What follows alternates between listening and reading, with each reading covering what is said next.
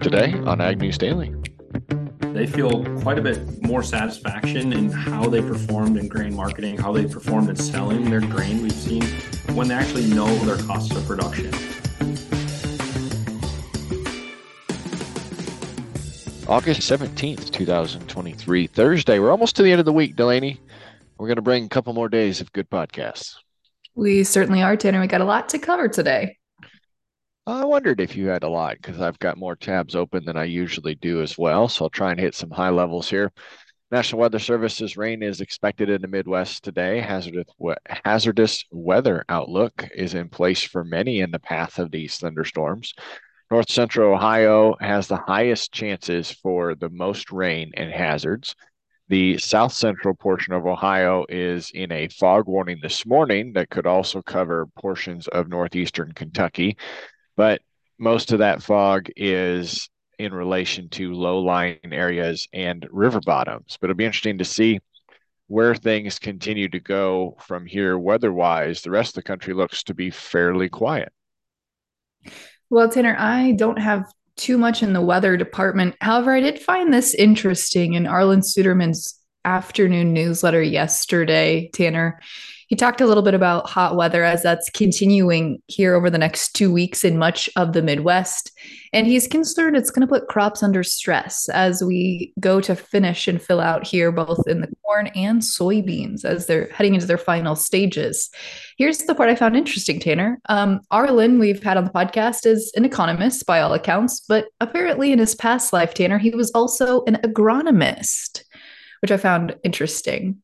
But he said because of his background as a former agronomist who's walked hundreds of fields, he is strongly in the belief that soybeans are made in August. And based on his research that he's seen in the fields, in years where we've seen really stressed Junes to the degree that we saw this year, it's ended up with a lot lower yields, definitely below trendline yields. And he's concerned overall at the production we're going to see, especially on the soybean balance sheet. So I thought that was just a little interesting tidbit to share with our listeners today. That is. I know I've got some producers in this area that would align with his beliefs. So obviously, the combine yield monitor will be the telltale sign there. The FDIC announced a 4-branch bank is closed near Elkhart, Kansas. This is the 5th bank to fold in 2023. However, the Kansas State Banking Commissioner stated that the seizure from the FDIC was not related to economic standards, was related to an isolated incident. They were apparently a victim of a huge scam that had nothing to do with other regional bank failures. Those were exactly in quotes. The Heartland Tri-State Bank was only 139 million in assets. The commissioner stated that it was determined that after this scam, Heartland Tri-State Bank became insolvent, and they became insolvent due to an isolated event. So interesting news there in the banking world. Ethanol production rebounded. The American ethanol production was reached a 3-week high that ended the week August 11th. Production of the biofuel rose to an average of 1.069 barrels per day last week, up from 1.023. Production in all regions climbed. Ethanol inventories, meanwhile, increased to 23.43 million barrels in the week that ended August 11th. That's up from 22.88. So it's good to see ethanol production jump back up. Tanner, I was going to ask also as well there on the banking story because I had that one pulled up as well. And you being a banker, we get to have a little special insight. I hadn't realized, I guess, that there were already some regional banks that had declared bankruptcy, but are we seeing that trend be the norm across the industry, or is that just regional for that area? So when the term regional is being discussed in this instance, that is more focused on what we saw for the large bank failures in California. As far Okay. as what's already been reported on, it's not necessarily Kansas region. Regional means there's more than just a 4-location, 2-city type bank. It covers an entire region of the U.S. So, no, we are still at record low bank failures as far as that goes. When you compare it to years past, we just haven't had many. So now that there's been a couple in 2023, that's what's capturing headlines. Got it. Well, thank you for that clarity. I was curious on that headline, but switching back into some biofuel news, Brazilian food and fuel processor Caramuru Alimentos, one of the world's largest grain crushers, has started selling soybean based ethanol at one of their plants in a center western area of Brazil. This is one of the first companies in the world, Tanner, to produce at scale and sell hydrous ethanol made from soy molasses, which is a soybean byproduct, the company said in a recent statement. This ethanol can be used as an automotive fuel in Brazil, where most vehicles apparently in Brazil already can run on 100% ethanol. So a little different industry down there than compared here in the United States. But this is expecting to be a big facility. They're expecting to produce about 9.5 million liters of this hydrous ethanol per year, according to the company. And they expect to sell 72% of that volume into their domestic market. So, a pretty large facility there, not only for Brazil, but also should be pretty good here for the rest of the world to see how we take on that new product in the market. But I'm not entirely sure what hydrous ethanol is. So, it might be a good future interview to look into here, Tanner. Yeah, I wouldn't have, I mean, I've got a guess just based upon the words themselves, but it is certainly not a good one. Two research teams have detailed advancements in transplanting pig kidneys into humans. This is marking a new step forward to the path of clinical trials. New advancements are detailed by two separate research teams. The researchers from the University of Alabama, Birmingham Hersink School of Medicine found that transplanted kidneys not only produced urine, but also provided life-sustaining kidney functions of filtering waste, according to their research letter that was published. And in a news conference, an ongoing study team from New York University Health and Legon highlighted exactly the same but longer term success in transplant recoveries. Healthy kidneys filter waste products from the blood. This is a measure of serum levels that can help determine if this process is working. Being able to show that these pig kidneys not only made urine, but were able to clear toxins out of the blood that would be equivalent to what an adult human would mean is absolutely critical before moving into live person clinical trials.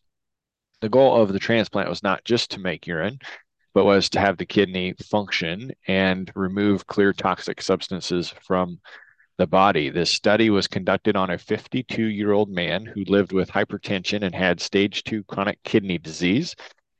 He was considered brain dead at the time of this procedure. Before the transplant, his toxin levels were well above normal, and they were cut in half within the first 24 hours and normalized by the end of 48 hours, maintaining a normal range throughout the remainder of their study. This study lasted 7 days from beginning to end. The human to human transplants of kidneys obviously is the number one goal and will work better and much more quickly than the transplant from deceased donors, but the pig kidneys, Delaney, behaved much more like a live human transplant than it did from deceased donors. So positive movement there in science and may give more future use to pig kidneys. Interesting. That was a lot to take on there, but I think I followed most of that overall. So, Tanner, I have just a few final headlines here, one of which being in the dairy industry. According to a recent report released on Tuesday, international dairy prices are now on average at their lowest levels in nearly 5 years, according to the major dairy auction. There's a couple of reasons for why we've seen softening dairy prices. The biggest being Chinese demand has continued to remain soft and volumes being auctioned have increased, so more supplies on the marketplace. Whole milk prices fell about 10.9% to an average selling price of $2,500 a metric ton, which is their lowest level since 2016. We also saw the GDT price index fell 7.4% with an average selling price of $2,800 per metric ton, the lowest level for the global dairy trade or the GDT auction since November of 2018. But as far as we look at why, again, ongoing economic challenges in China and a generally softer Chinese yuan have really limited the purchasing power of China. as well as seeing an increase of about 3% in volume flooding the marketplace. Those two factors alone have contributed to some of the lowest dairy prices we've seen in quite some time, Tanner. Yeah, that is interesting. We also saw the EPA has launched their CAFO regulation review, but for now it looks to be in the favor of those livestock producers. They announced to the subcommittee, to federal subcommittee, that the process is expected to take 12 to 18 months, but they immediately rejected two petitions that sought to directly attack animal agriculture. The EPA is protecting cattle producers from frivolous distractions. There are several advocacy groups, such as the Friends of Earth, Earth Justice, the Humane Society of the United States, that have asked the EPA to adopt presumptions that large CAFOs using wet manure management plans are discharging unnecessarily pollutants into the water systems. We'll continue to watch the progress of this 12 to 18 month review, but at first it sounds like some of the accusations will be dismissed. Russia did confirm that it hit a Swedish plant at Lutusk, saying that it was strictly a military target. The Russian embassy stated in a rude comment, they confirmed the strike that the Swedish company's plant was hit on the night of August 14th, saying that it was a legitimate military target and nothing against the Swedish government. We also see that the first container ship to depart from Ukraine since the Black Sea grain deal did reach Romanian waters. According to tracked ship data, the Hong Kong flagged vessel was laden with food products and has become the first one to leave the Black Sea corridor. President Zelensky has accused Russia of targeting global food security following additional drone attacks on ports that are necessary for Ukraine to export goods. Ukraine's not expecting U.S.-made F-16 fighter jets to arrive this year, even though the military and Air Force spokesman for the Ukrainian Air Force says that they would bolster their air defenses. And we are seeing some rolling blackouts going through parts of Ukraine due to Russian missile strikes. So we'll continue to keep an eye on what's progressing over there. Tanner, we also got word from the U.S. State Department on Wednesday. They've condemned Russia's continued attacks that we report on here on Ukraine's grain infrastructure and said they're going to be working with partners to identify some alternative options to get Ukraine grain exports out of the country. In the comment from the State Department, they said the United States calls for Russia to immediately return to the Black Sea Grain Initiative, end quote. Of course, we know that Russia ended that deal on July 17th. And since then, we've seen a variety of different attacks coming through, Tanner. And the State Department said they're committed to finding possible ways and corridors in which we can continue to get grain to the places it needs to go, specifically citing humanitarian efforts there. As we know, quite a few countries that rely on Ukraine and the Black Sea area have not been able to get those exports as they usually are. So I think that's the last headline I had for today, aside from chatting markets. Yeah, I'm out as well. Where did markets open this morning? Well, markets are certainly opening mixed here as we head into the opening session. September corn down 3.25 cents at 4.66 Beast new crop corn down 2.75 cents at 4.78 Seems like markets are not finding their footing very well this week, as we've seen a little bit of an up-down battle here day to day. Soybeans, however, continue to push higher here as the September contract added 5.75 cents at 13.40.5. Nove new crop beans up just 0.5 cent at 13.24.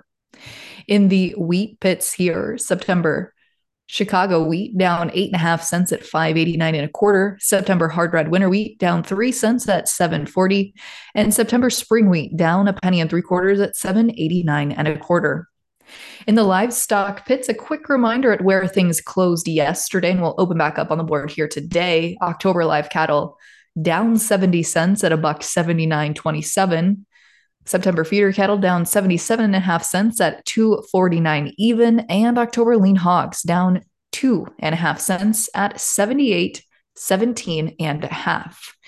Tanner, today's conversation, we're going to be talking about a recent report released by Bushel looking at the state of the farming economy from their perspective. So let's turn it over to that conversation.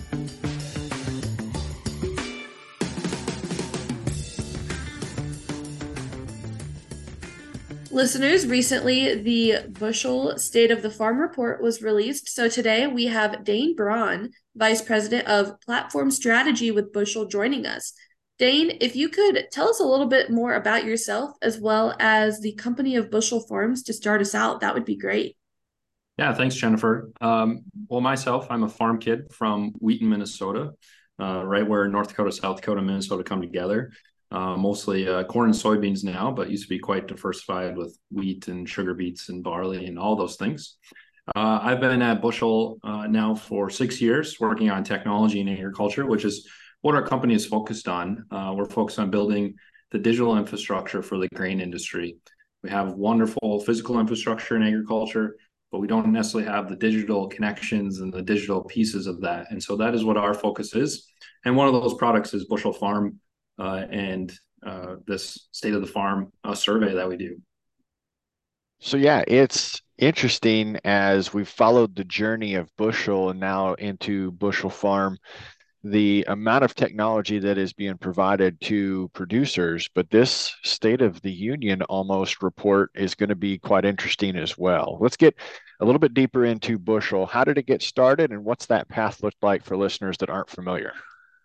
Yeah, Bushel started nearly 7 years ago, where we saw a need in the industry to connect the farmer to the actual grain elevators and cooperatives that they were doing business with, where farmers and the actual grain companies wanted to provide that information digitally, scale tickets and contracts, settlement information versus the old paper delivery mechanism. Farmers wanted to see that information more in a real-time fashion. And so we came in and said, all right, let's solve this problem. Let's create a product called Bushel Mobile, where we will solve this issue. We'll help them, farmers on the road, in the middle of the field, can see their scale tickets and their contracts as they're getting updated during harvest season and all that information. We've since that was like the starting point, and we've since grown into many other products, including our wallet product, where we're helping farmers and elevators move money and agribusinesses move money to one another and do payments. And also Bushel Farm, which is an acquisition of Farm Logs. We renamed Farm Logs to Bushel Farm, rebranded recently, but we acquired Farm Logs a couple of years ago now. And so that's another addition to building out this network of products to solve, focusing on these issues in agriculture where technology can help solve. That's where Bushel is building and building towards this digital infrastructure as well. Yes, Dane, and absolutely, it sounds like this is a lot of amazing information and products for all of your consumers. And let's dive into the report now. Could you tell us a little bit more about the report that was recently released and how you were able to gather information? Because it looks like you were able to talk to more than 1,300 farmers across the United States. Yeah, we have quite a large list of people that we can send surveys out to. So this is something that FarmLog started in 2017, and we've continued it even after the acquisition. I think it was a great addition that Jesse Vollmer, the CEO and founder of FarmLogs, had created. And so we wanted to keep it going. And we send a survey to quite a few of our Bushel Farm subscribers and people have logged in before in the past. And it's a pretty extensive survey, quite a few questions there. And it's, both to gain information on products and things and strategies that we need to think about at Bushel, but also to provide the State of the Farm survey and or report. And there's 1,350 respondents, which is quite large compared to even other surveys out there in agriculture. So we're quite proud of the response rate we get every year. Yeah, so that's going to be really great information. Now, is the data from this report available to all our listeners, or how, once we share some of the answers here, can they get access to it? Yeah, the State of the Farm report is available at bushelfarm.com. It's available to all listeners, and it's open to the public to see this information. That's great. So yes, let's dive in. What are some key takeaways that you feel we can get out of that report? Yeah, some key takeaways. Farmers are generally, as they think about grain marketing, they feel quite a bit more satisfaction in how they performed in grain marketing, how they performed in selling their grain. We've seen when they actually know their costs of production, when they know going into the grain marketing season, when they begin starting to sell their crop, the higher they know, the higher percentage of people that know of our response, the more that they know about their actual cost of production and use that in their grain marketing, the better satisfied they are at the end of the year when they have the final results of their grain marketing. I think that's really, it's a very important stat there, and very informational, great knowledge there. And I think, one of the ways that we think how we can help is through the technology of them actually being able to understand their cost of production and estimating that, and also to start providing that grain marketing report. So I thought that was a key, kind of interesting tidbit there on grain marketing. So some other key information was around payments and transactions. I think this is also interesting when you look outside of agriculture. We use, digital tools to move money and to pay one another. I don't know from a personal standpoint when the last time I wrote a check, for example. Like, it's very digital, pay electric bills, pay your utilities, all through digital payments. But in agriculture, it's still very check based. And so, we see, like, in our respondents, even, 40% of the respondents actually have used digital payments of some type to, the Venmos, the PayPals of the world.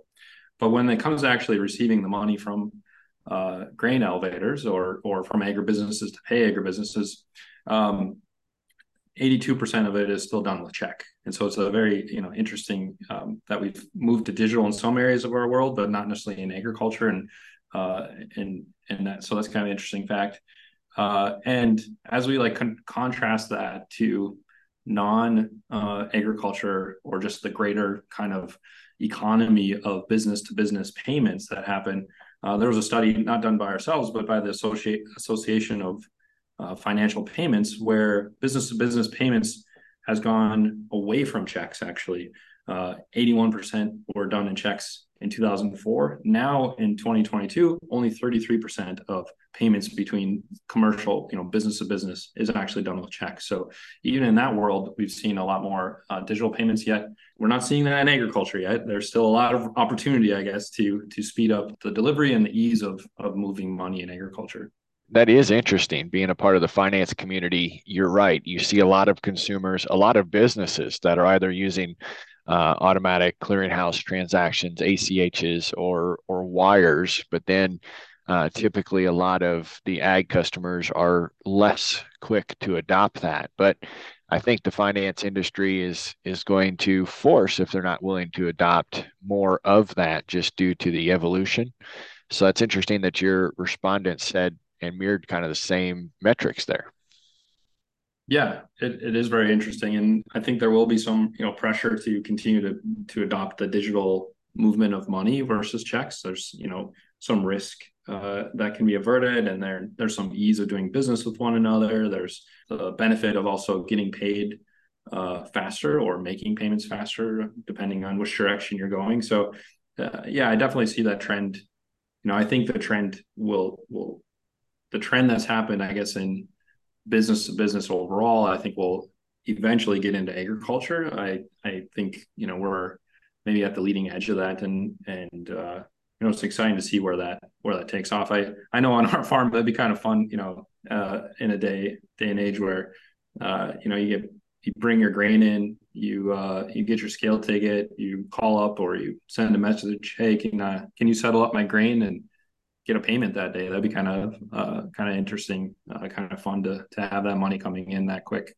But we'll see. It'll take time to get the industry to adopt that. Absolutely, Dane. And I'm interested in how Bushel will plan to use this information as they move forward over the next year. I know you've publicized this data that you collected, but how else will you guys plan to push it and use it to the best of your abilities? Yeah, great question. Some of the results help us in our, making product decisions. So as we look to solve problems both for farmers and agribusinesses in agriculture, these results help us understand where we should start, where we should solve, what problems first we should solve for. And also, understanding kind of the psychology behind it. Some of these changes, right? We talked about payments. There's a psychological aspect of actually receiving that check and seeing that $100,000 check maybe come in, and there's that aspect that how can we recreate maybe in technology where they feel so proud of that money coming. Like, is there ways that we can do that in a user experience? So those are just some of the ways that we can use this information as we build products to solve problems in the ag industry in this space, and just use it for go to market as well. Like, where should we start? What areas should we be solving first? I think is really valuable, and we want to share this data. It's really important to share this report to the greater audiences as well. We may be competing with some people that are reading this report, for example, but that's okay. We want agriculture to have the tide rise all ships here. Like, we all believe in at Bushel in the future of agriculture and just how important it is. And there's a lot of farm kids here, so as well. So just sharing this information is really important to us as well, to the greater audience, including your listeners.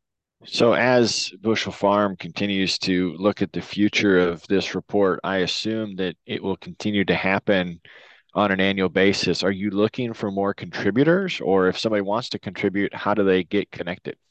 Yeah, great question.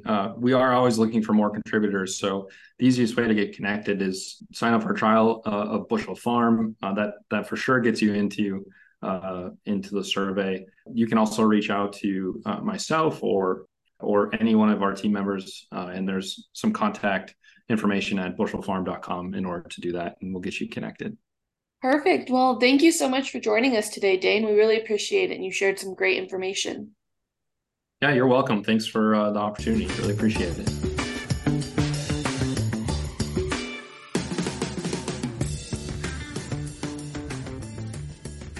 Well, there you go. We'll be back for one more episode this week. Don't go too far. Also, keep up with us on social media.